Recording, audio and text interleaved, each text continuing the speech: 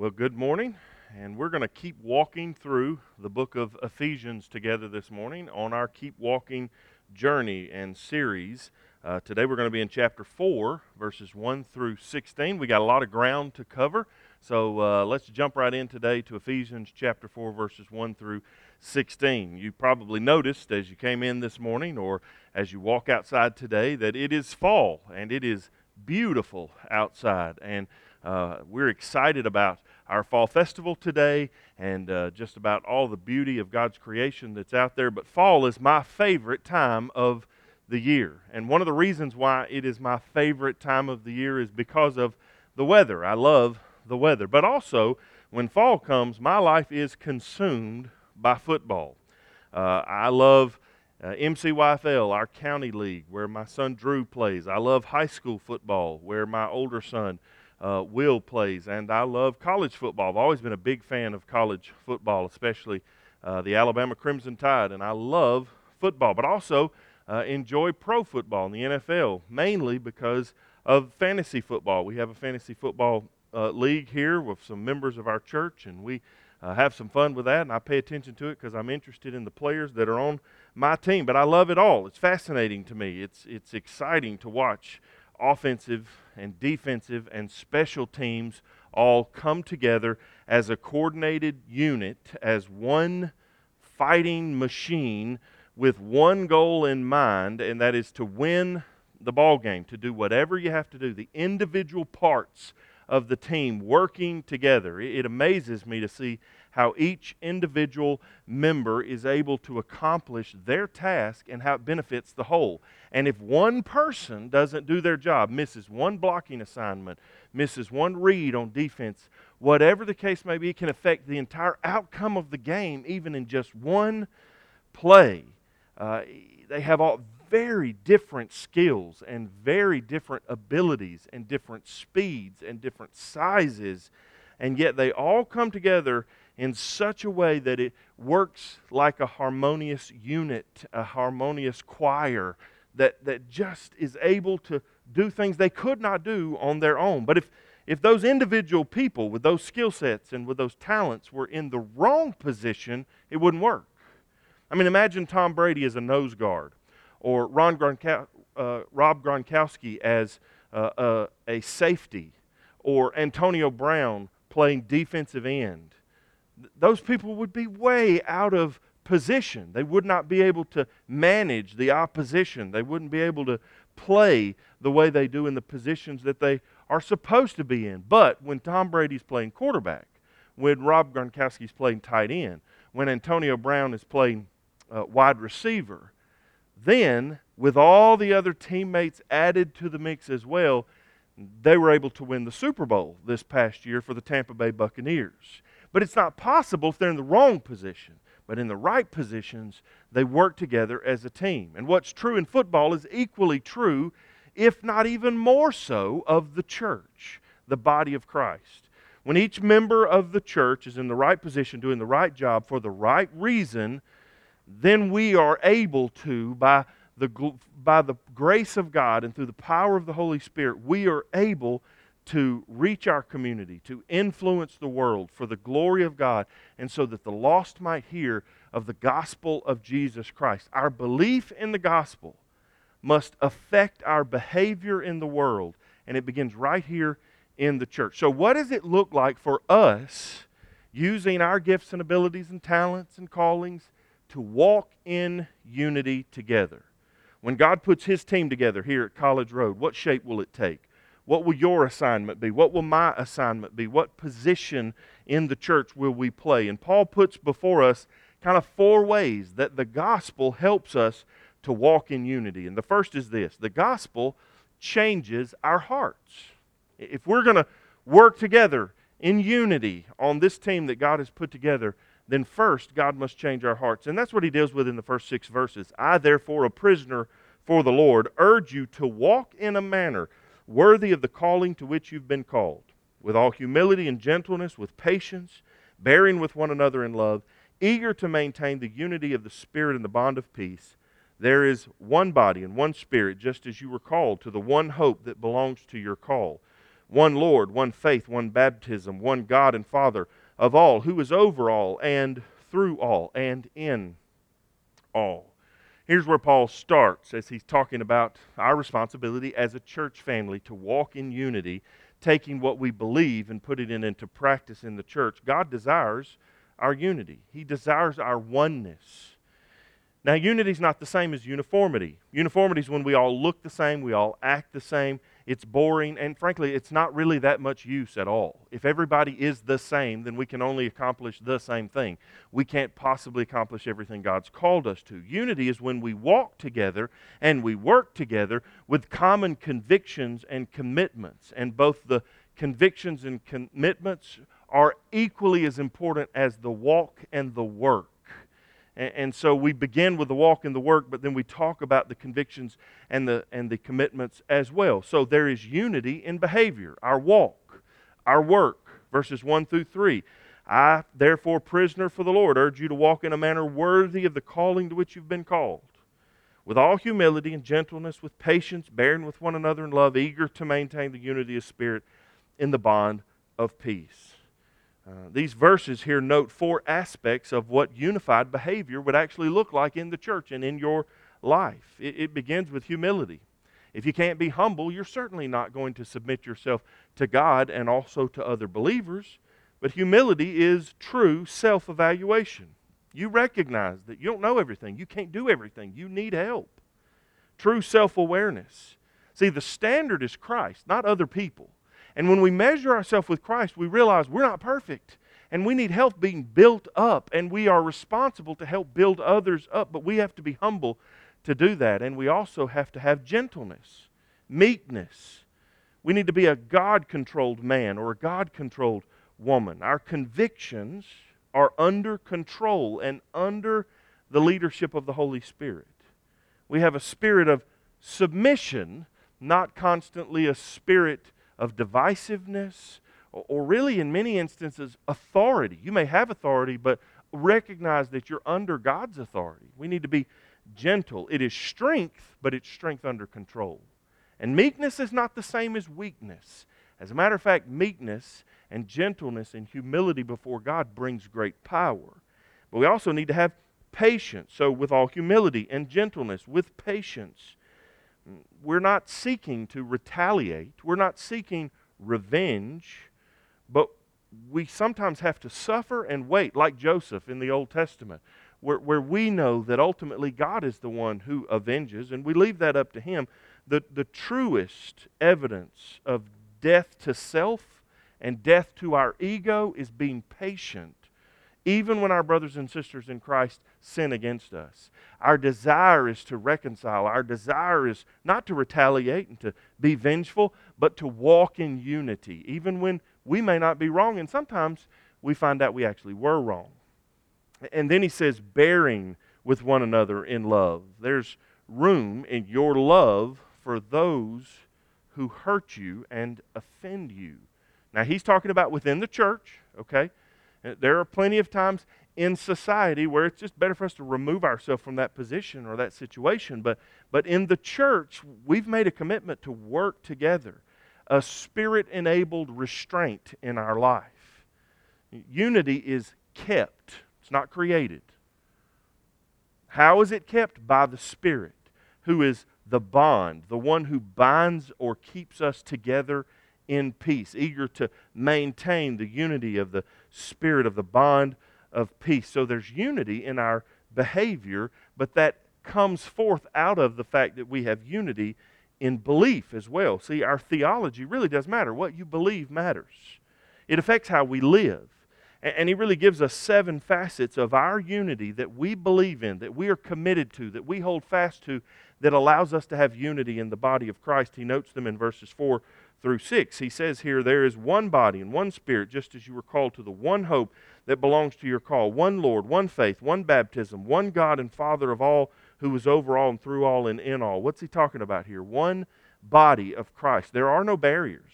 We are one living organism working together in unity. One Spirit, the energizer of the body, the one that empowers the body of Christ. You can see that in 1 Corinthians chapter 12, verse 13, if you want to go look that up. This is the power for the body of Christ is the Spirit, and we have one hope. And that one hope is to be like Him, Christ, and to be with Him. And it's made possible by the work of the Spirit in our life because of the gospel of Jesus Christ. We have one Lord. That one hope is in one Lord, and that one Lord's name is Jesus. He brings us together. He makes it possible for us to have a relationship with God, and because of one faith. And here that faith is the experience of faith, our personal trust in the Lord Jesus Christ, our one Lord, made possible by the one Spirit that gives us that one hope in the one body of Christ. And all of this because there ultimately is what Jesus has done for us. And how do we proclaim that? One baptism. And here he actually has in mind water baptism. Curtis Vaughan put it this way. I think this is a great summary of these verses here. The point of the verse is that there is one Lord who is obeyed and adored, one believing experience that brings people into saving union with that Lord, one outward visible ceremony by which believers confess their faith and are openly incorporated into the fellowship of God's people. In other words, because of the gospel of our one Lord and our one faith in that Lord, we then make a open profession of that faith and say we're not ashamed of the gospel of Jesus Christ, and we are unified because of it, all under one God and Father. There's no polytheism in Christianity. There's only one God. Now, other religions have a very different view of God. Some of them believe in multiple gods. Some of them believe in gods that are abstract. Some of them believe in gods that are not personal. But that's not true of Christianity. But even in some of the other ones, there's a belief that we all can be God. Like, for instance, the New Age mysticism that someone like Shirley MacLaine would sort of exalt. She actually says in her book, Dancing in the Light, each soul is its own God. You must never worship anyone or anything other than self, for you are God, and to love self is to love God. Well, the problem with that is the Bible would have a very different view of God. I think we would agree.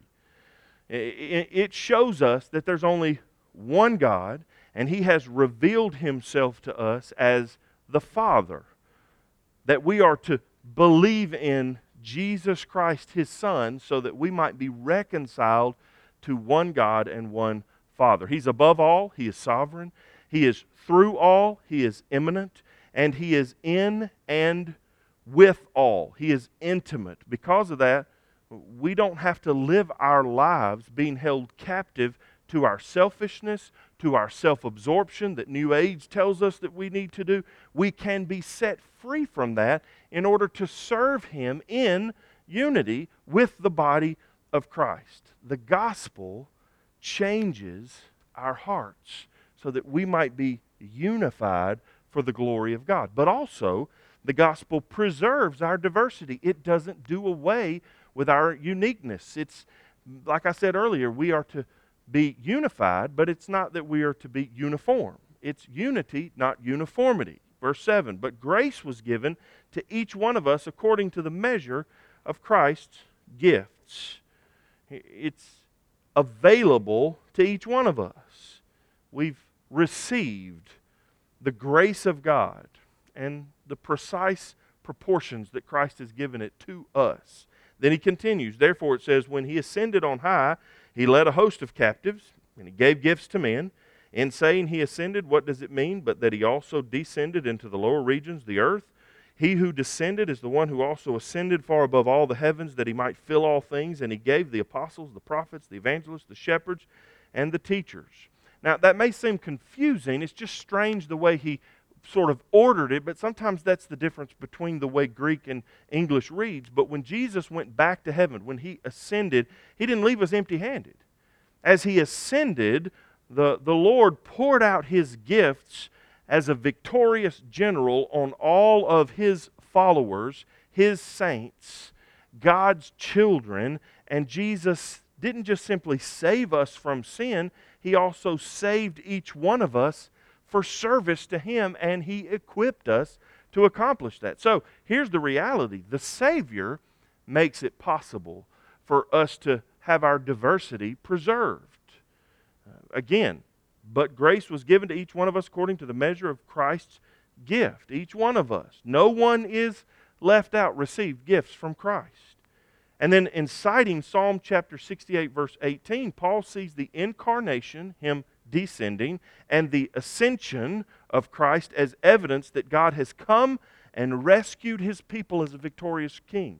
He's quoting the Old Testament here and reminding us of why God did what He did. Having received the gifts, the spoils of victory over sin, death, hell, the grave, now Jesus gives back to His people spiritually gifted men and women that might minister to the people for His glory, for His responsibility, for His church.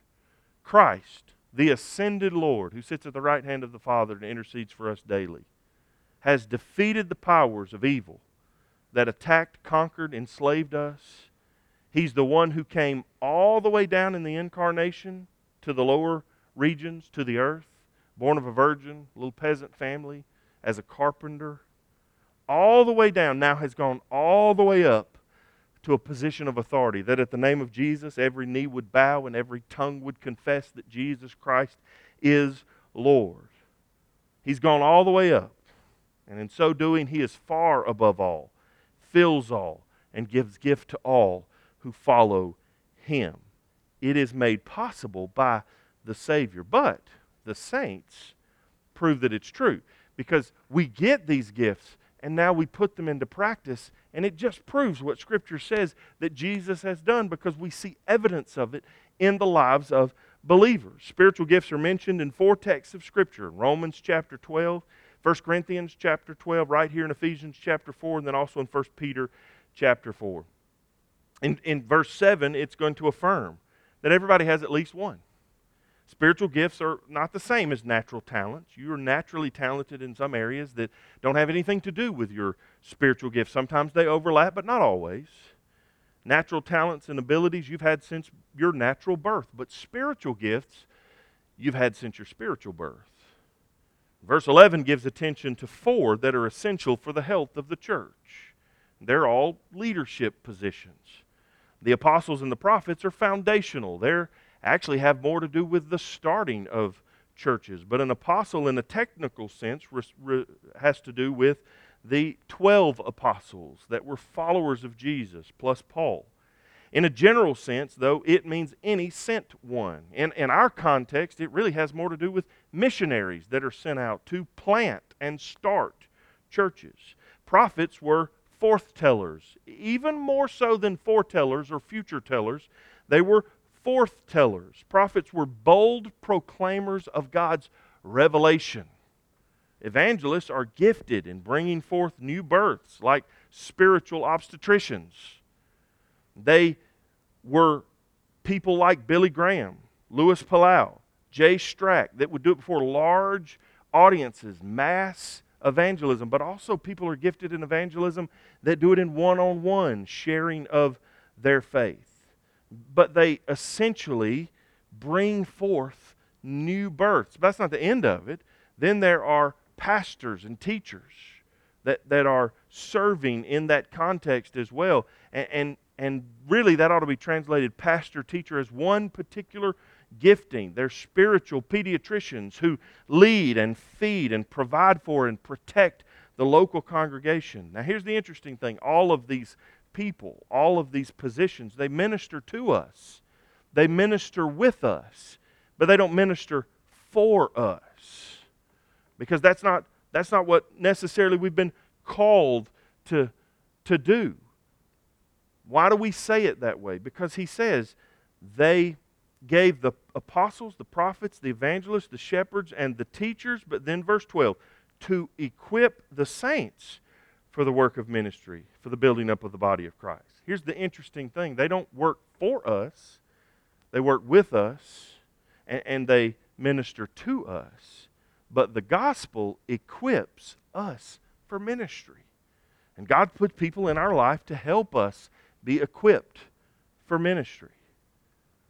That's what he says, to equip the saints for the work of ministry, for building up the body of Christ, until we all attain to the unity of the faith and the knowledge of the Son of God, to mature manhood, to the measure of the stature of the fullness of Christ, so that we may no longer be children, tossed to and fro by the waves and carried about by every wind of doctrine, by human cunning, by craftiness, in deceitful schemes. Every member of the body of Christ is a minister.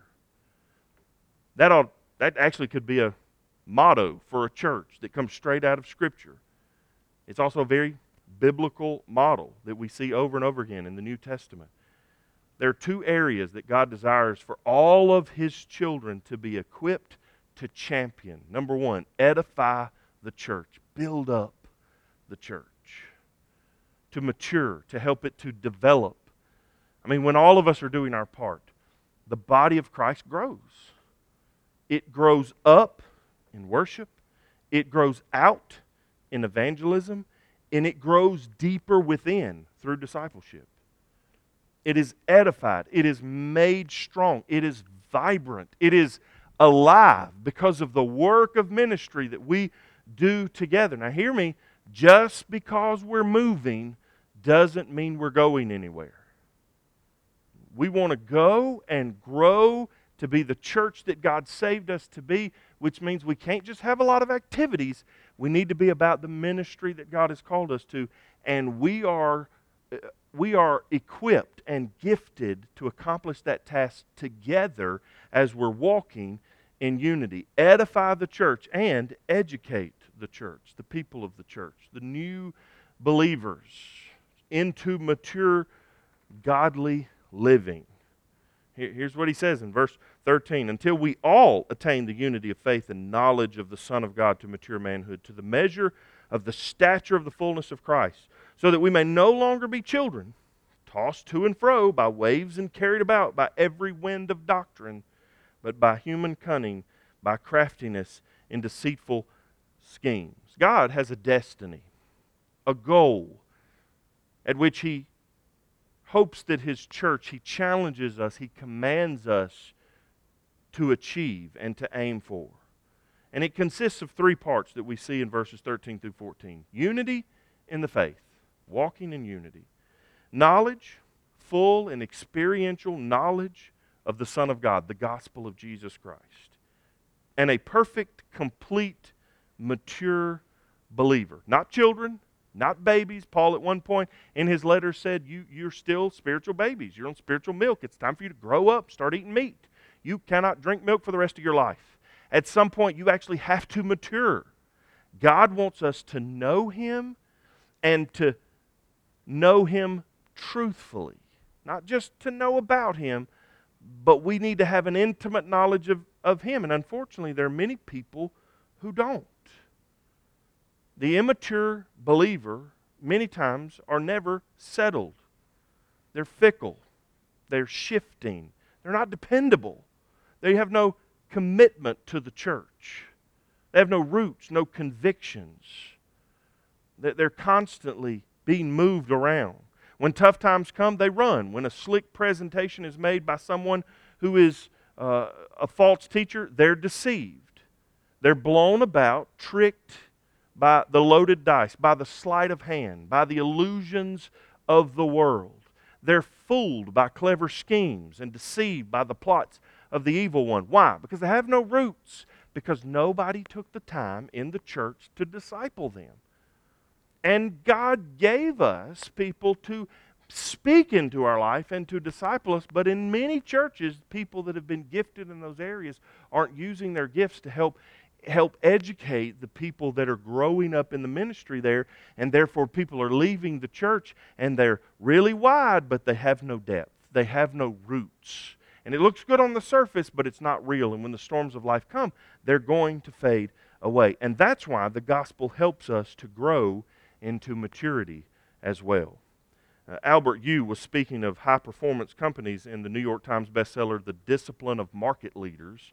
But he just as easily could have been talking about the church when he said, the trick is to pull together as a total entity, to compare it to an orchestra made up of different instruments, but all performing one symphony together. Every player has a major role. If we're out of sync, we're in trouble. This is really the reality of the church that we live in today, that if we could pull together and walk in unity with our belief and also with our behavior, we could put our gifts into practice, there is no limit to what God could do through us. Remember the verse right before this?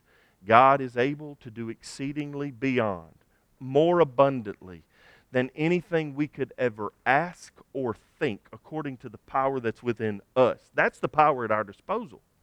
If we're in the right place, doing the right thing, for the right reason, working together, walking in unity, this church could so incredibly affect the community, the state, the nation, and world, because God is great, and He does great things through His people.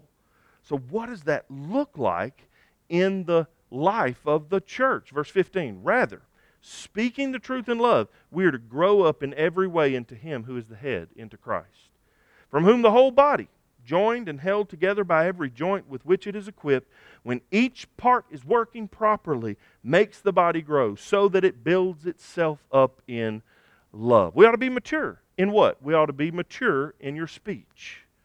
We continually speak with and love, and we grow up in Christ, who is our head. He's our Lord. We're following Him. Speak the truth, but speak the truth in love. And by the way, can I just add, if you can't speak the truth in love, maybe you shouldn't speak at all. I'm not sure speaking the truth in hatred. I'm not sure that speaking the truth with animosity. I'm not sure that speaking the truth with hostility is really going to work. So maybe if you can't speak the truth in love, you should just keep your mouth shut. Because it certainly is not something that is helpful for the glory of God. It does not build up the church. It is not going to reach the lost. So maybe there's times when we ought to just zip it. But when we can be mature believers, because by the way, speaking truth in a harsh and hostile and angry and hateful way is not mature speech. Matter of fact, it is the very essence of childish speech. But when we can be mature in our speech, then we can bring glory to God. We can build up the church. We can reach the lost. And then, not only can we be mature in our speech, but we can be mature in your service as well. Together, every part doing its share. Not just sitting around to receive, not just attending 17 different Bible studies, always gleaning from everyone else, but at some point actually putting your faith into practice. Now, not everybody's going to be the same. God makes some of us 1,000-gallon vessels and others half-pint vessels. But here's the reality. He is far more pleased with a half-pint running over than a half-filled 1,000-gallon vessel. God's desire is that you would be filled with Him and His desire for your life, and that's what you would seek to do with your life. Now, what does this look like? When even though we're very diverse, we begin to walk in unity. How does that look in the individual lives of believers? I can tell you exactly what it looks like in your life, but I can tell you what it's looked like in some people's lives. Language therapist Lucy Smith and her faith-based literacy program for Texas prisoners is one example of this. She spends 8 hours a day in Dallas and Fort Worth jails. A 61-year-old grandmother of 7. She oversees 44 tutors who teach roughly 60 minutes per week.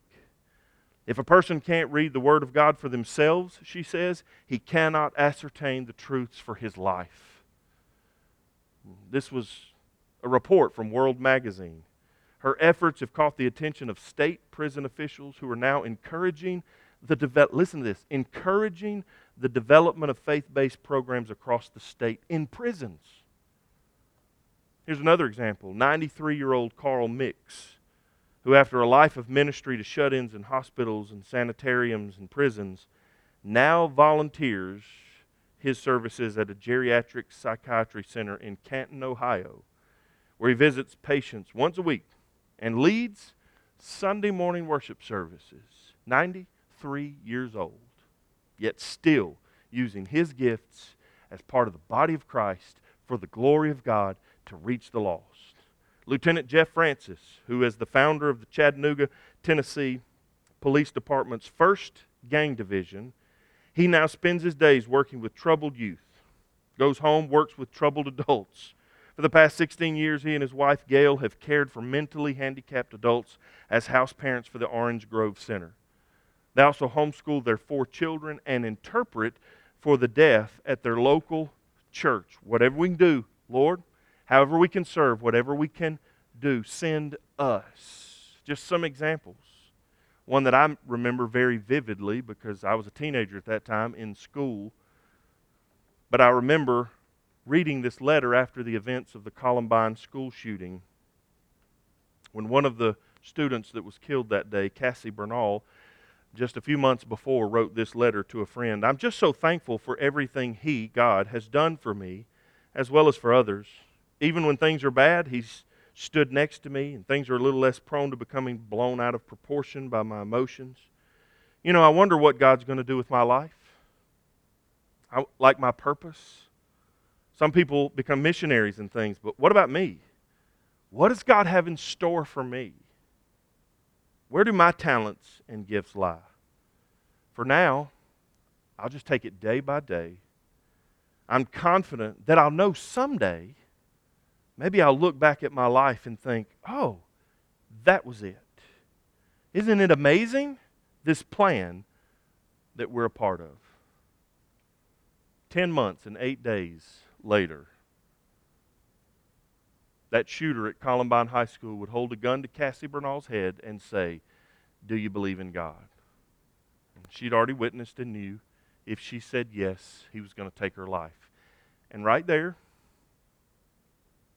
with her whole life in front of her, instead of backing away, as the book title says, she said yes. And her life was ended in an instant. But her impact echoes through eternity. I don't know how God has gifted you. I don't know where He has called you. I don't know what ministries you are to serve in. Could be in the nursery holding babies. Could be in the parking lot helping to park cars. Could be teaching Bible study. Could be visiting hospitals. Could be in our prayer ministry. It could be discipling young believers. It could be ministering to our schools. It could be going to our nursing homes and doing worship services. I have no idea what God's called you to do. Maybe He's calling you to be a missionary. Maybe He's calling you to be a church planter.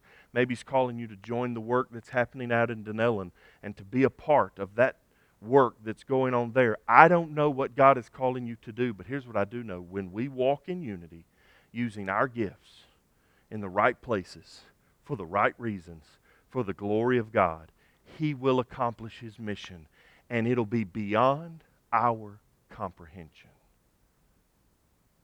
So really the question of this passage of Scripture is for every one of us. Here's what He's doing. But what about you? Would you bow your heads with me this morning? Father, we thank You that as we read Your Word, we are reminded that You have gifted all of us, that You have equipped all of us, that You have called all of us, first and foremost, to put our faith and trust in You through the gospel of Jesus Christ. But through that gospel, You unlock unlimited opportunities for us to bring You glory. And so my prayer for every person today is this: help us to surrender to You and to serve You until You call us home to be with You. In Jesus' name we pray. Amen.